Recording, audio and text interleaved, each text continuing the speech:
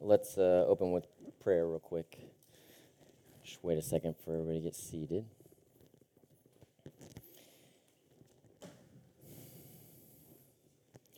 God, I thank you for this day. I thank you for this opportunity to share about your word, to spend time together, understanding more about you, understanding more about what you have to say about us. God, we put our faith in you, and we just ask that you would guide our understanding, guide our hearts to truly know you and to know how to be close to you. God, I just ask that we would accept the tremendous opportunity that you put before us to really have life through you. And God, I ask that we understand what that means and just be joyful about it. It's in your name I pray, amen. Okay, so last week I kicked off my first series, and so this whole month we were talking about the concept or the doctrine of the family of God in Scripture. And what I talked about last week was that this teaching, the family of God, is something that I hadn't really grown up hearing emphasized a lot, but the more I started to read the New Testament, the more I saw that this is a consistent theme that's really repeated over and over again in a lot of different ways in the New Testament. And I started thinking, this is obviously very important. It's important for us to understand who we are, who God is, and what the gospel really means. And last week we talked a little bit about how it's established. So there are three ways that family is created in the world. Those are you can be adopted into a family, you can be born into a family, or you can be married into a family. And the New Testament emphasizes all three and does it over and over again. And adoption in New Testament language has to do with inheritance. It has to do with sharing in the things of the family. And so when God says we are adopted into his family as children, what that means is that we get to share in the things of God and the blessings of God. All the goodness and all the great things that God has, he shares with us when he adopts us into his family. Rebirth is emphasized in the book of John, and rebirth is about regeneration. We don't naturally seek the things of God. We don't naturally seek good for ourselves or for others. We are naturally selfish. But through God, we are reborn and given a heart like his that seeks his kingdom and his glory and his things. And so regeneration or rebirth is about us not just being healed, but being remade in his likeness. And then thirdly, the covenant of marriage is described between Christ and us. And the covenant of marriage emphasizes the unity that we will have eternally with Christ. And it is described in the context of Christ actually preparing us for intimacy with him eternally. And we were created for that purpose, so there's no greater fulfillment of your needs or my needs or our needs than intimacy with Christ. And that's the whole purpose of all of these things. Christ dying on the cross, Christ paying for our sins, is so that in the end we can have intimate knowledge and intimate relationship with Christ for all of eternity. And so the New Testament, just to summarize, adoption is about our inheritance. We share in the inheritance of God. Rebirth is about regeneration. We are remade in God's image. And then marriage is about Christ's intimacy with us eternally. So this week, I want to transition into our reaction to this, how we're supposed to absorb this information of knowing that God the Father really is our Father. God the Son, in some senses, is our husband. In other senses, he is our firstborn brother. And both of them are the leaders or the leader of our family. So I want you guys to imagine that you're a guy named Jim, and Jim works in a hospital, and he works in a cancer section of the hospital, and is charged with checking the I'm not a doctor, like the diagnostics or something. He checks on the patients. And so he's going from patient to patient, and he's checking on all of them. And it's a cancer ward, so it's tough stuff. People are going through difficult things, and so sometimes the patients want to speak with him, but he's got an important job, and he has to divide his time among all of the different patients. And so one day he checks on one patient, and this patient's name is Frank, and Frank says, or in the course of Jim checking on things, Frank starts to look at Jim and study him a little bit, and says to Jim, "I'd really like to speak with you in private." And Jim says, "Okay, I've got actually to take care of a lot of other patients. I can't do that right now." And Frank says, "Well, what about after your shift? Can you come in and speak with me?" And Jim says, "Sure." These kind of requests happen somewhat often, so he tries to accommodate, but it's just part of his job, and he's got to prioritize his job first.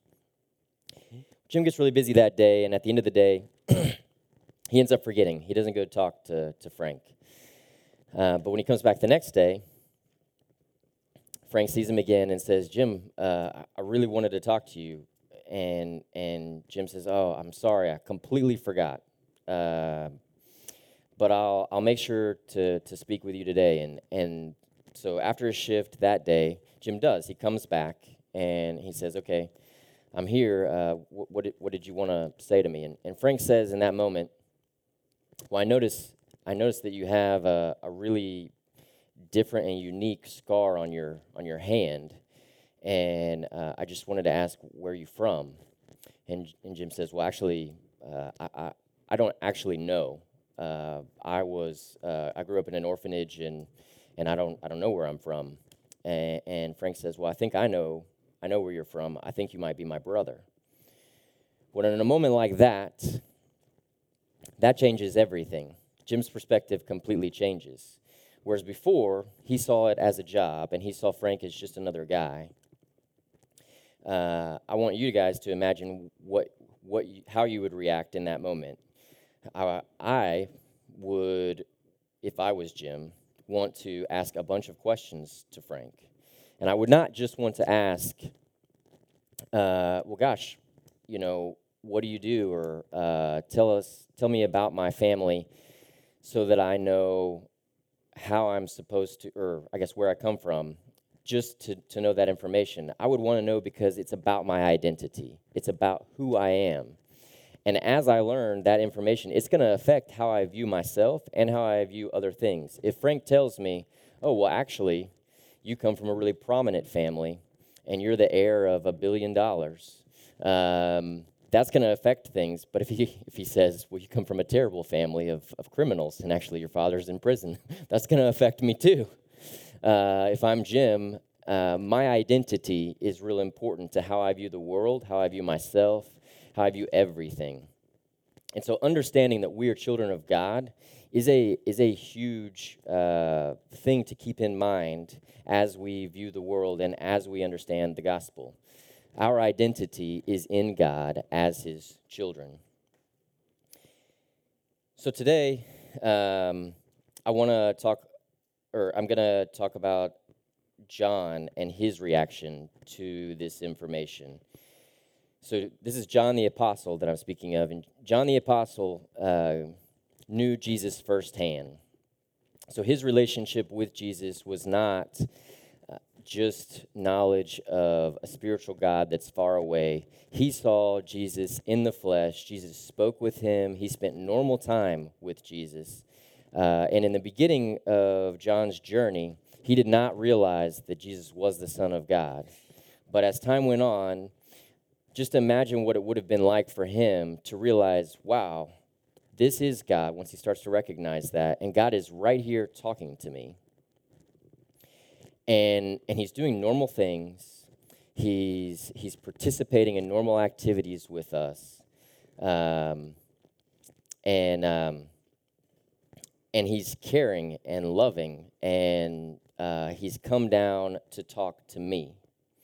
And so John's impression of Jesus was of a very intimate nature, a very real nature, because he saw him and knew him personally. And then he also saw the crucifixion. So he saw the price that Christ paid right in front of him. And what's interesting about the crucifixion is some people notice that it's not that Jesus suffered worse than any other person has suffered physically. The tortures that Jesus went through were over a 24-hour period. And so there are other people that have gone through worse physical pain and physical torture. But what John understood in watching all of that happen, and what he explains in his gospel and in his epistle, are that there was more that was happening than just what we saw in the physical world. Jesus, he served as the propitiation for our sins. That's the word John uses in his epistle. And what it means is that he was the substitute for all the justice that we deserve for all of the sin that we have committed. And so sometimes in this world we feel like there's injustice and somebody is treated unfairly. Well, John saw Jesus, who he knew was perfect, and he knew had only done good to him personally and to the people he was with on a very personal level, suffer great injustice and being mocked, being treated like he was a criminal, when he was as opposite from a criminal as you could possibly be. All of us are guilty of something, but Jesus was guilty of nothing. So the greatest injustice that's ever been done was when Jesus paid for our sins on the cross. But he didn't just go through the physical tortures. He didn't just go through the disrespect. He also took on the full wrath of God, or the full justice of God in that moment. And so John's impression of Jesus is of a God willing to go to incredible lengths for us. And John knew that at a very personal level. So our passage today is going to be 1 John 3, verses 1 through 3. Just to give a little context of this book of 1 John, it's a letter. It's written to a group of churches in Asia Minor, which is basically today's Turkey. And he wrote it in response to Gnosticism. Now, Gnosticism was a heresy that entered into the church that basically emphasized knowledge about God over virtue or obedience. So it had a relaxed view of morals. It also emphasized that Christ didn't really come down to earth, was not incarnated. And it emphasized that it's not about a relationship with God.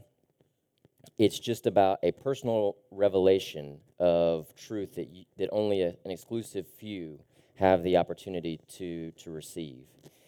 So John writes his letter, and he's writing to Christians, and he's emphasizing that all three of those things are false, that Christ really did come. And so he emphasizes, I was an eyewitness. I was there. I saw him. I knew him. I saw him die. I saw him raised from the dead. He really resurrected. And it's in John's gospel that he talks about Thomas putting his fingers in Christ's, and where Christ was pierced. And so he's doing that to show that physically Christ came here and really died and really rose from the dead. So John speaks with authority against that. And then he emphasizes fellowship. This epistle talks more about a fellowship and the concept of fellowship, something we may call community. We may call it interrelationship in the church. And John is explaining that fellowship, you can't know God because they're saying, we know God, and therefore we're good. The Gnostics are saying that.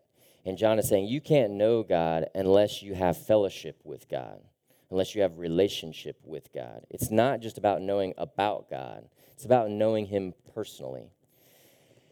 And not only that, but if you claim to know God, but then don't love God's people, then you don't know God, because God loves his people.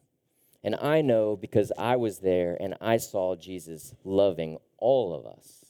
And so if you don't love all of us too, then you don't know God.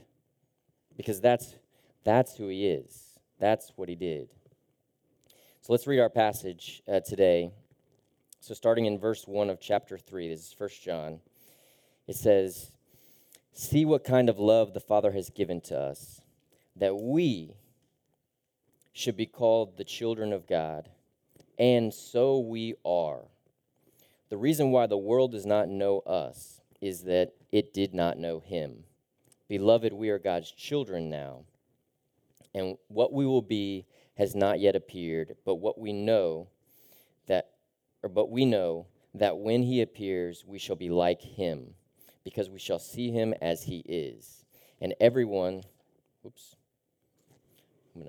who thus hopes in him purifies himself as he is pure." So, what he's emphasizing here, I want to notice a couple of things about this passage.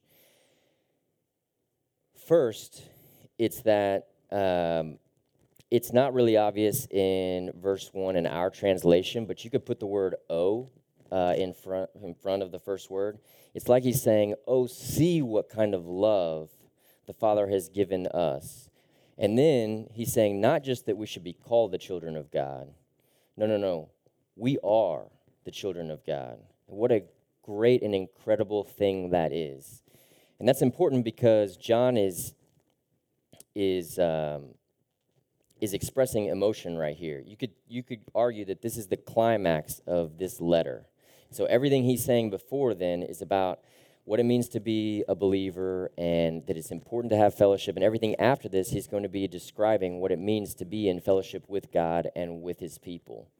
But this moment, he's just having a moment in front of us where he's appreciating and celebrating with his emotions about the tremendous truth that we are the children of God. And then he goes into the reason why the world does not know us, does not know who are real believers of God. The reason why the world gets confused is because they don't know him. And that's important because when we go to interpret Scripture and understand who God is, we're not going to understand a lot of things in Scripture if we don't actually know God. It's not going to make sense to us. So when you're talking to somebody and you're trying to communicate the gospel, if you don't know, or if they don't know God, yeah, thanks. There we go. All right. If they don't know God, they're not going to understand anything else in the gospel. And the primary thing to see first is that the gospel is inherently relational. If we don't understand that, you're not going to understand why God is offended by some things and not by others, because it's a real relationship. And just like when I have a real relationship with one of you, or you have it with me, there are certain things that are going to be more offensive to that relationship and certain things that aren't. And the Bible won't make sense unless you're viewing it as God really does have a relationship with us that we're either respecting or disrespecting. We're either honoring or dishonoring. And God's reactions make perfect sense in that context. So I want to share from the Old Testament prophets, Malachi 2, verse 10. It says, "Have we not all one Father? Has not one God created us? Why then are we faithless to one another, profaning the covenant of our fathers?"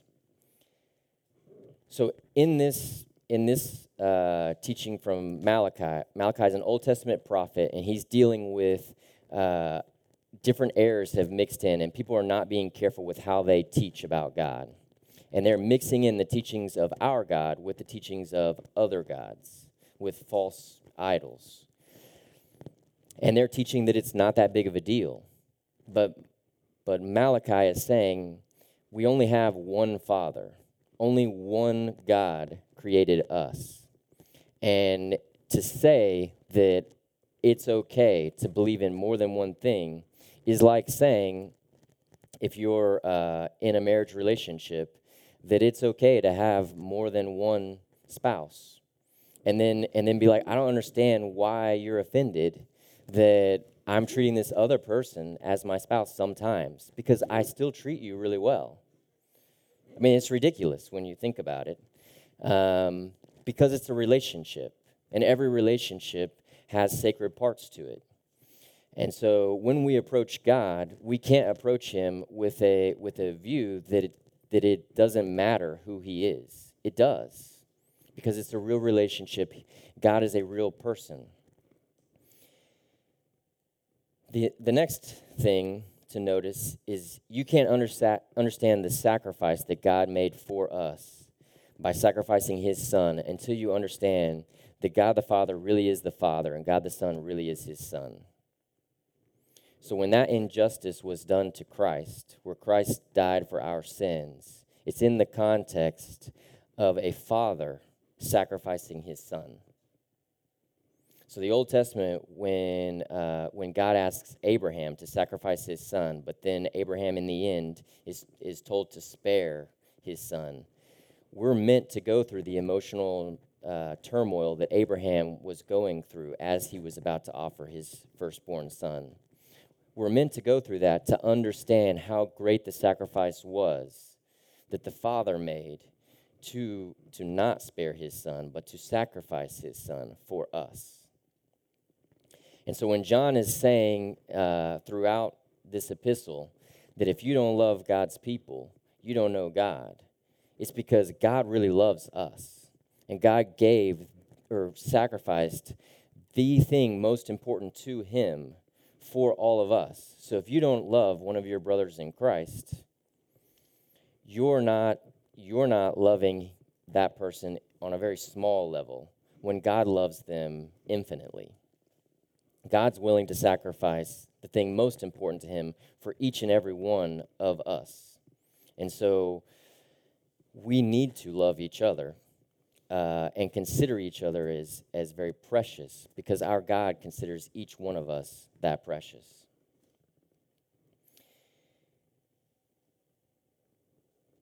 So the next point about this is about identity. So the story I shared at the beginning was about Jim not knowing who he was and discovering who he was, and trying to get you guys to imagine what it's like to not know who you are, and to, in one moment, to totally understand at a much deeper level, or to become aware of who you are, changes everything. The story of the Bible is that our identity is rooted completely in God, in nothing else. And that's important today, because in our culture, we use the word identity a lot, and we misuse it a lot, and we attach all kinds of things to it. We talk about things like discovering yourself. And, it's easy to think, well, I do need to discover, things about me. And on some levels, it's not a big deal, but you can't define who you are, because you didn't make yourself. You were made by God. And so to say that you know yourself better than God knows you is not true. God knows you better. And when God says to you, his child, this is what's good for you, even though maybe it doesn't seem like it, God knows, because he made you. He knows what you need and what you don't need. And if we really respect him as God, if we really see him as God and infinitely wiser and above us, then we're just going to trust him, even when it doesn't seem like it fits, or even when it's difficult in this world. We're going to trust that it's worth it. It's worth whatever pain or suffering or difficulty we've got to go through, because we trust our Father. And we know that he's done a great sacrifice for us, a huge sacrifice for us. And so for him to say, in whatever issue it may be, or whatever thing it may be, this is what's right, and this is what's wrong for you or for us, God has the right to say that. And it is in our interest to just obey. Just like any father that really cares about their child may say, don't run in the street. And that child may say, but all my friends are in the street, and I'm suffering here. But if a car blows by, this is a terrible illustration. Anyway, the father should and knows better than the child and knows how to protect their children. And the reality is that's what we're talking about. Our Father in heaven says to us, don't always do what everybody else does. It's dangerous. Don't always do what's popular. It can get you killed. And it's true. So our identity is rooted in Christ, and our ultimate fulfillment is in Him. Our needs will only be met in Him. And finally, John is also showing us what his relationship looks like with Christ. He's showing us that he's showing us his appreciation in this moment. When he emotes and he has a little outburst in front of us, appreciating the fact that he really feels and knows and experiences being a child of God. This is what worship really looks like. It's not about singing the perfect song. It's not about writing the perfect poem. And it's not about accomplishing something for God. Real relationship is about appreciating one another. It's about spending real time, intimate time together. That's why the Bible emphasizes so much things like prayer and worship and coming together as believers. Because as a family, as a community, we're not coming together just so I can teach you a bunch of information, or Heath can teach you a bunch of information, or just so I can learn through the week a bunch of information that I'm trying to teach. It's so that we can spend time together in intimate relationship. And so it's not about accomplishing anything. The thing that we're accomplishing is we're getting to know each other and we're getting to know our God. Because that's the ultimate end of what's happening. So application. This week I want to challenge us to apply this in 3 ways. The first way is I want to challenge you guys to try to read Scripture this week, but don't read it slowly, just focusing on one passage or one group of verses. I want you to try to read through, I kind of described this last week, but read through fairly quickly and just try to notice the themes and try to notice the relationship messages that God is saying to us in Scripture. And I think what you'll notice is that everything is relational and that's the emphasis. The emphasis of what God wants from us and what God expects from us and the thing that He enjoys about us is relationship with us. And the thing that He's saying to us is, I'm inviting you into relationship with me. And it's going to be greater than what you realize. And you're not going to understand all the details in Scripture until you understand the big picture. So the first thing is to try to read Scripture for its themes, understanding the relational context this week. The next is I would like to invite all of you today at Sundays on Sunday, to not just have, to not just skim the surface in your relational contact this week within our family, but to talk about how you appreciate God and what God is doing in your life, and to share that with your brothers and sisters in this church this week. And to also look for ways to appreciate one another, look for ways to know each other. Because God wants to know us, and He wants us to know each other. The last, I want us to really work this week on living in an attitude of understanding these truths. We see John's attitude right here. John's old right now when he's writing this. We think this was written in 89 or 90 AD. I don't know how you say that, but... And what that means is John is probably in his 70s, 80s, or 90s. somewhere around there. And a lot of times when we get older, we can get grumpy. We can get particular. There's movies, Grumpy Old Men, that sort of thing. And it's one of my fears. I don't want to turn into that. But the gospel should not cause us to end that way. And that's not how John is ending his life. John is still concerned about people. And throughout this letter, John is an exceptionally intimate person with the people he's writing to. He cares about them and refers to them as his little children, his spiritual children. And you can feel the love in the book. And so his attitude is overcome with the love of God and his expression of that to other people. And he lives in the hope of this future intimacy that we are going to have with God.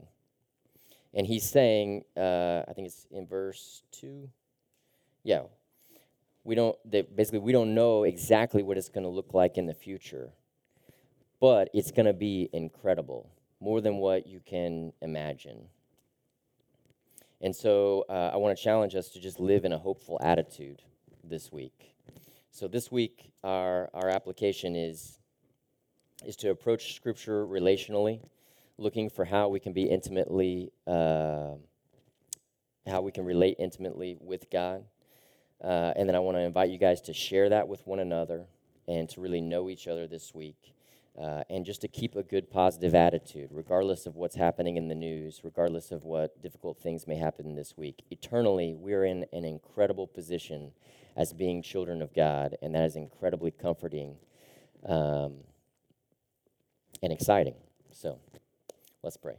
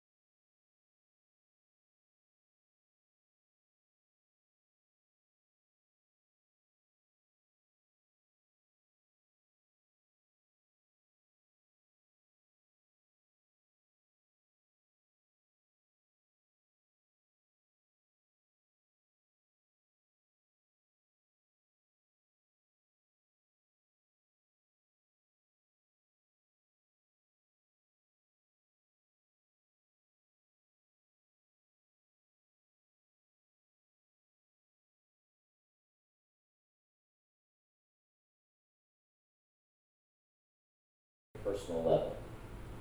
So our passage today is going to be 1 John 3, verses 1 through 3. Just to give a little context of this book of 1 John, it's a letter. It's written to a group of churches in Asia Minor, which is basically today's Turkey. And he wrote it in response to Gnosticism.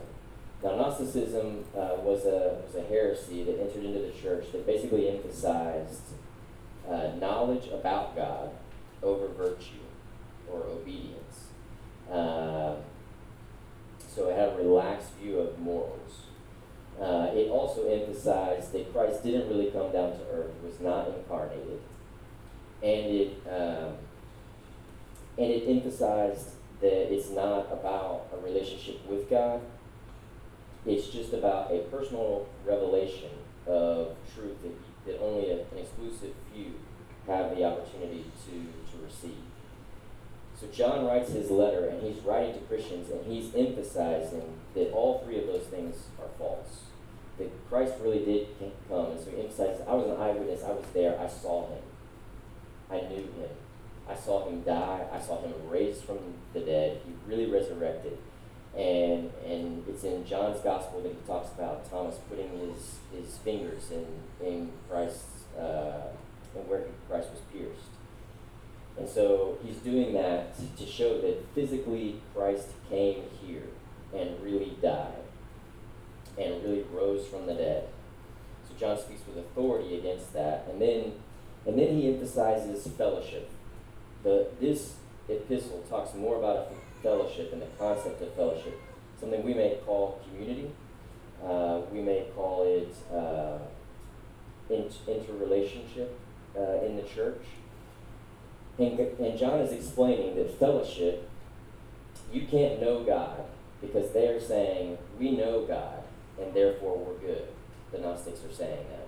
And John is saying, you can't know God unless you have fellowship with God, unless you have relationship with God. It's not just about knowing about God. It's about knowing him personally. And not only that, but if you claim to know God, but then don't love God's people, then you don't know God. Because God loves his people. And I know because I was there and I saw Jesus loving all of us. And so if you don't love all of us too, then you don't know God. Because that's who he is. That's what he did. So let's read our passage today. So starting in verse 1 of chapter 3, this is 1 John.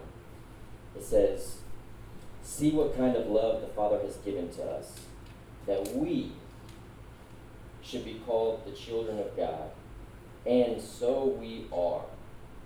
The reason why the world does not know us is that it did not know him. Beloved, we are God's children now. And what we will be has not yet appeared, but we know that when he appears, we shall be like him, because we shall see him as he is. And everyone who thus hopes in him purifies himself as he is pure. So, what he's emphasizing here, I want to notice a couple of things about this passage.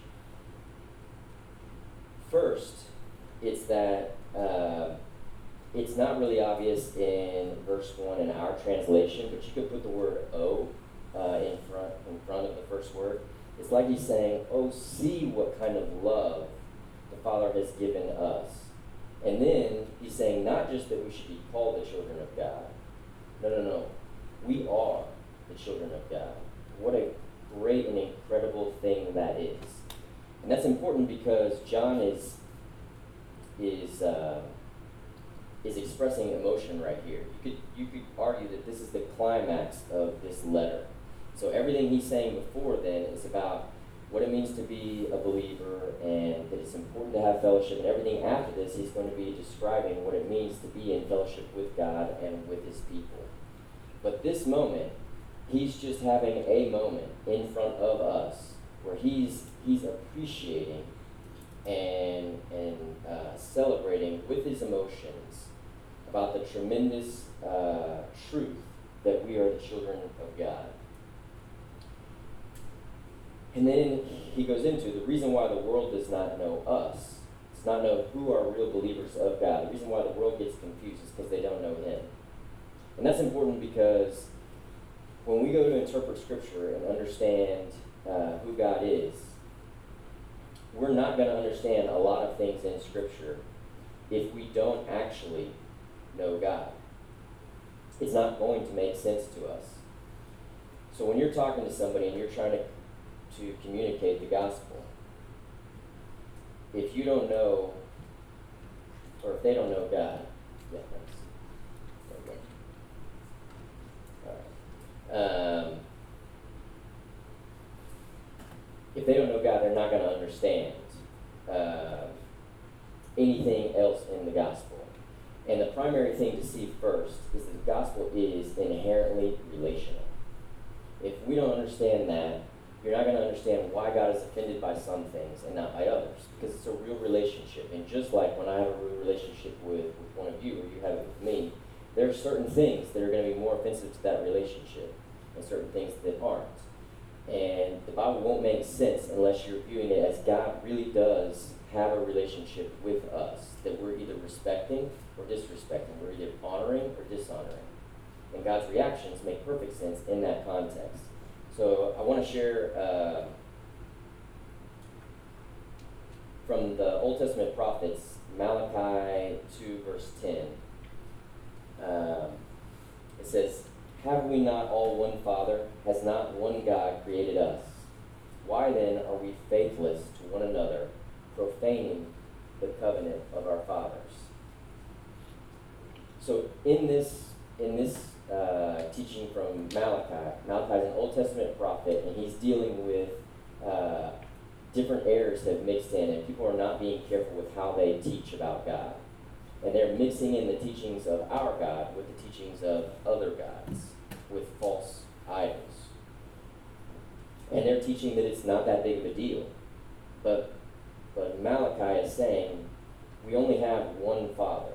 Only one God created us. And to say that it's okay to believe in more than one thing is like saying, if you're in a marriage relationship, that it's okay to have more than one spouse. And then be like, I don't understand why you're offended that I'm treating this other person as my spouse sometimes, because I still treat you really well. I mean, it's ridiculous when you think about it. Because it's a relationship, and every relationship has sacred parts to it. And so when we approach God, we can't approach him with a view that it doesn't matter who he is. It does, because it's a real relationship. God is a real person. The next thing to notice is you can't understand the sacrifice that God made for us by sacrificing his Son until you understand that God the Father really is the Father and God the Son really is his Son. So when that injustice was done to Christ, where Christ died for our sins, it's in the context of a father sacrificing his son. So the Old Testament, when God asks Abraham to sacrifice his son, but then Abraham in the end is told to spare his son, we're meant to go through the emotional turmoil that Abraham was going through as he was about to offer his firstborn son. We're meant to go through that to understand how great the sacrifice was that the Father made to not spare his son, but to sacrifice his son for us. And so when John is saying throughout this epistle that if you don't love God's people, you don't know God, it's because God really loves us.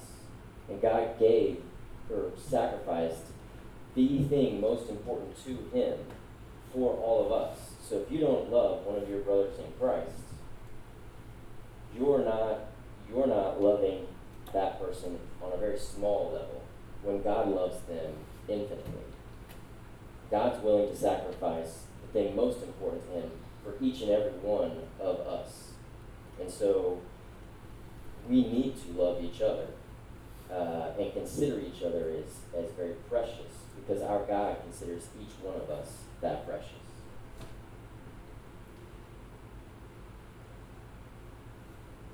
So the next point about this is about identity. So the story I shared at the beginning was about Jim not knowing who he was and discovering who he was, and trying to get you guys to imagine what it's like to not know who you are, and to, in one moment, to totally understand at a much deeper level, or to become aware of who you are. It changes everything. The story of the Bible is that our identity is rooted completely in God, in nothing else. And that's important today, because in our culture we talk a lot about, we use the word identity a lot, and we misuse it a lot, and we attach all kinds of things to it. We talk about things like discovering yourself. And it's easy to think, well, I do need to discover like things about me. And on some levels, it's not a big deal, but you can't define who you are, because you didn't make yourself. You were made by God.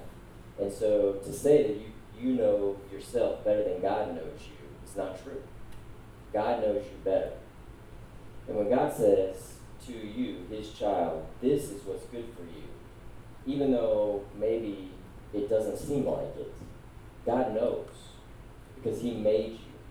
He knows what you need and what you don't need. And if we really respect him as God, if we really see him as God and infinitely wiser and above us, then we're just going to trust him, even when it doesn't seem like it fits, or even when it's difficult in this world. We're going to trust that it's worth it. It's worth whatever pain or suffering or difficulty we've got to go through, because we trust our Father. And we know that he's done a great sacrifice for us, a huge sacrifice for us. And so for him to say, in whatever issue it may be, or whatever thing it may be, this is what's right, this is what's wrong for you or for us, God has the right to say that. And it is in our interest to just obey. Just like any father that really cares about their child may say, don't run in the street.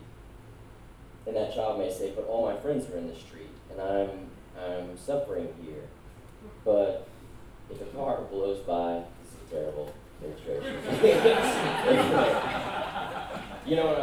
Anyway, the father should, and knows better than the child, and knows how to protect their children. And the reality is that's what we're talking about. Our Father in heaven says to us, don't always do what everybody else does. It's dangerous. Don't always do what's popular. It can get you killed. And it's true.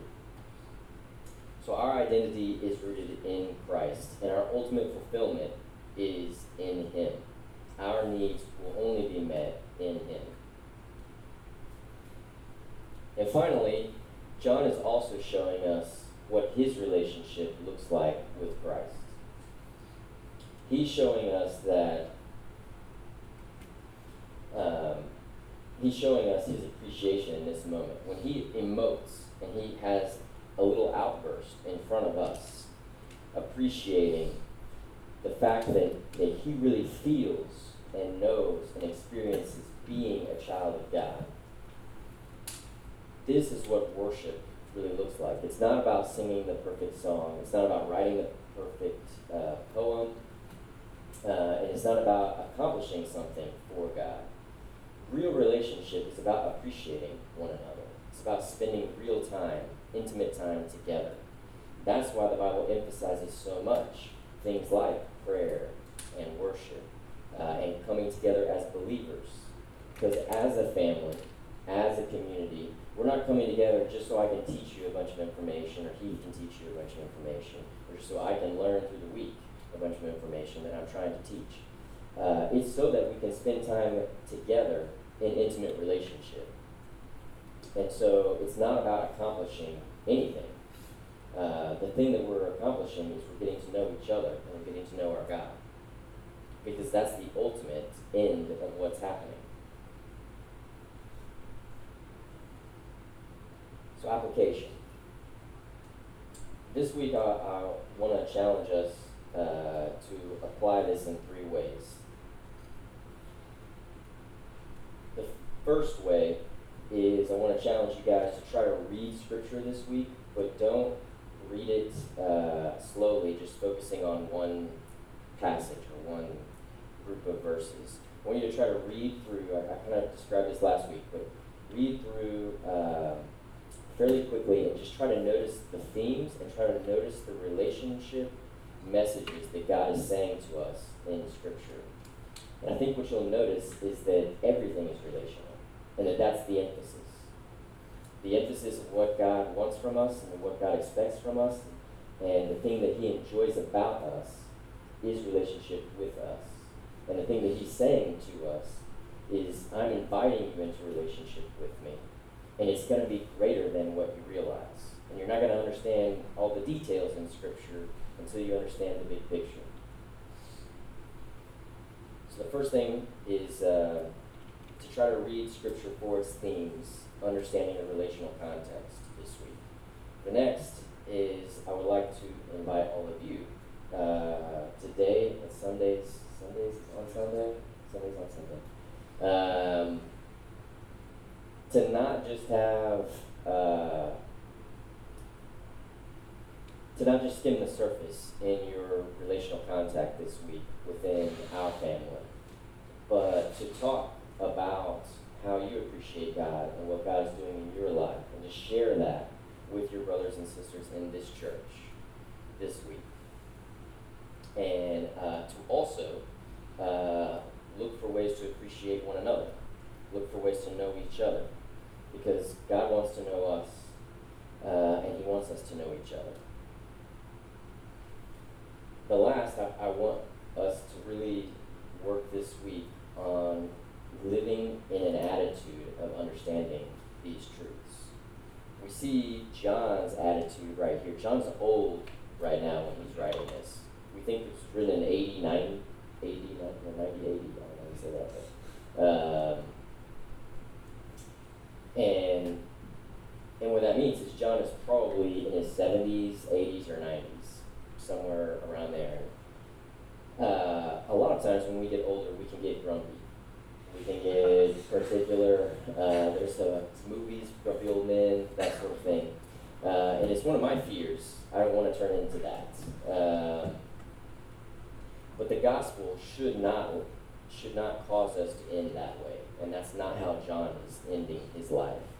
John is still concerned about people, and throughout this letter, John is an exceptionally intimate person with the people he's writing to.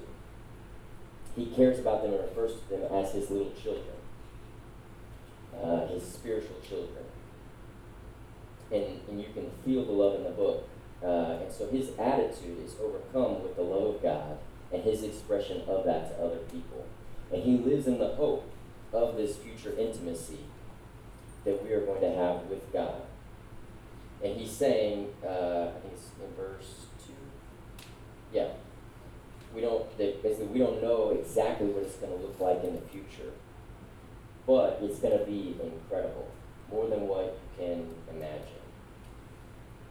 And so I want to challenge us to just live in a hopeful attitude this week. So this week, our application is to approach Scripture relationally, looking for how we can be intimately, how we can relate intimately with God. And then I want to invite you guys to share that with one another and to really know each other this week. And just to keep a good positive attitude, regardless of what's happening in the news, regardless of what difficult things may happen this week. Eternally, we're in an incredible position as being children of God, and that is incredibly comforting and exciting. So, let's pray. God, I just thank you for this day. I thank you for the opportunity to share this time together. God, it truly is a great privilege to be one of your children and to be among your children. And God, I don't understand all the details of why you called all of us and why you care so much about all of us, but I am grateful, and I just thank you for everything that you do for us, and that we can come to you as our Father, with our needs, and we can know that you care, and we can know that you understand. You made us. You know what we experience, and you even came down to this earth to experience it with us. And God, I just thank you for that, and I just praise your name. It's in your name I pray. Amen.